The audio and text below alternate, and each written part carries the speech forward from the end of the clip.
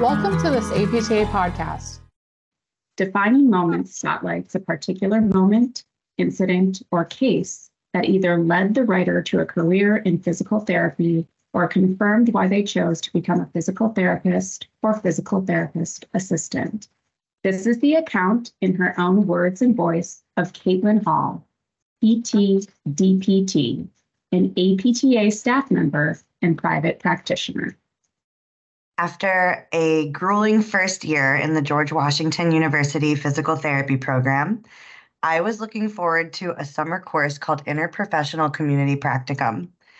This course is required for all first-year DPT students in the summer following the first two strenuous semesters of a very challenging course load. The word weed out class is typically used for classes like organic chemistry, but I think the first two semesters of PT school should be called the weed out semesters. Needless to say, a less didactic course was very welcomed. This summer class was where students would be exploring concepts of community health, health prevention and wellness, cultural competence, and team building through active participation in a community health service project. As part of the course requirements, students teamed up with a local organization to complete the service project.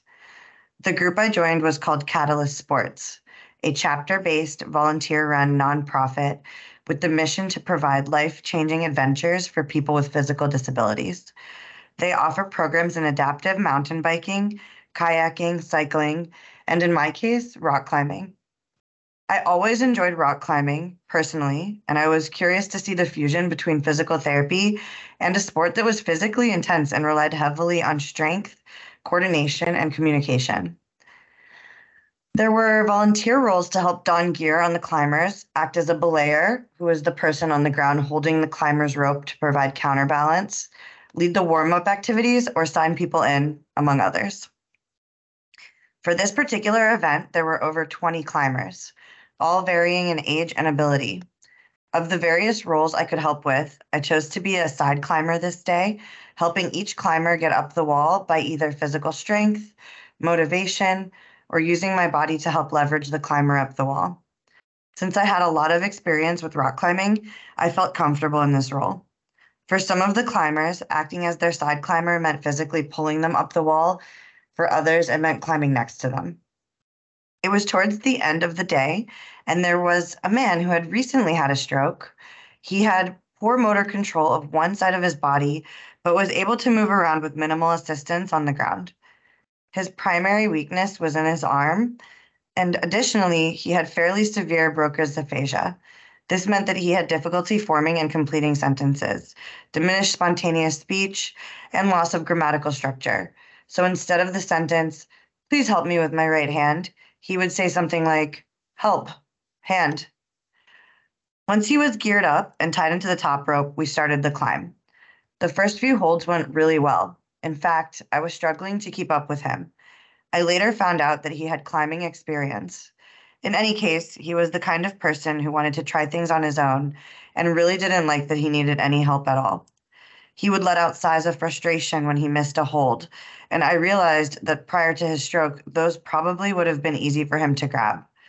It was clear that he was irritated with himself and his loss of independence. But about 20 feet up the wall, there was a slow shift in his speed. His body language seemed weakened, and the look on his face seemed defeated. I shouted down to our belay volunteers to hold us for a moment. Me and this man, who was merely seconds before quickly scaling the wall, were now being held up eye to eye. He whispered, "Down." I heard him, but something intuitively inside of me said no. I could feel the weight of his injuries in my soul. He began repeating himself, saying, "Down, down, down." I knew he wanted to give up, and he looked exhausted and discouraged, knowing there was still 20 feet more to ascend in our climb. I looked at him and I said, "We can sit here for as long as you need. No one has anywhere better to be, and we're not going down until you reach the top. I believe in you." It took us a half hour to climb to the top of the wall. We went significantly slower than the first half. I was holding onto the holds and letting him grab onto my arm, which was much easier to grip. I was making sure his foot was firmly connected to a foothold. I was making sure his knees weren't hitting the walls. I was all over the place on the wall, making sure he had steady, controlled breathing, looked exclusively up, and moved at his own comfortable pace. When we got to the top, he rang the bell with his stronger arm. It was my responsibility to ensure we got up and down the wall safely. I made sure he was in a good position in his harness and slowly had our belay team lower us at the same speed, while I pulled him back off the wall slightly to avoid his legs and knees getting scratched up. When we got down, I started to disconnect him from the top rope, and when I looked up, he and his wife were crying. Not a few stray tears for him, but tears rolling down his face. He had been trying to get to the top of other climbing walls the whole day, unsuccessfully, and he didn't think he was going to ever again.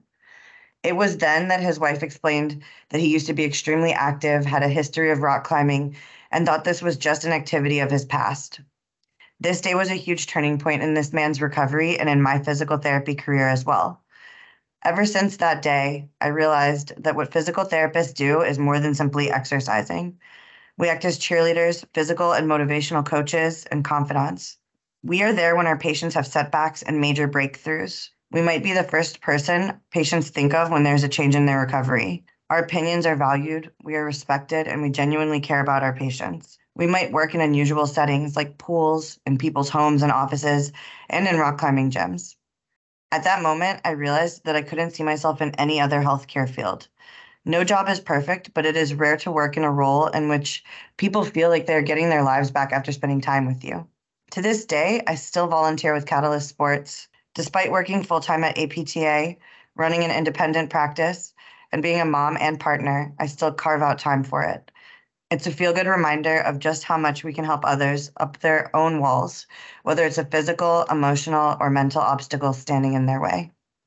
You can find more podcasts like this one on Apple Podcasts, Google Play, and Spotify, or by visiting apta.org/podcasts. APTA members can also read the Defining Moment column in every issue of APTA magazine. Thanks for listening.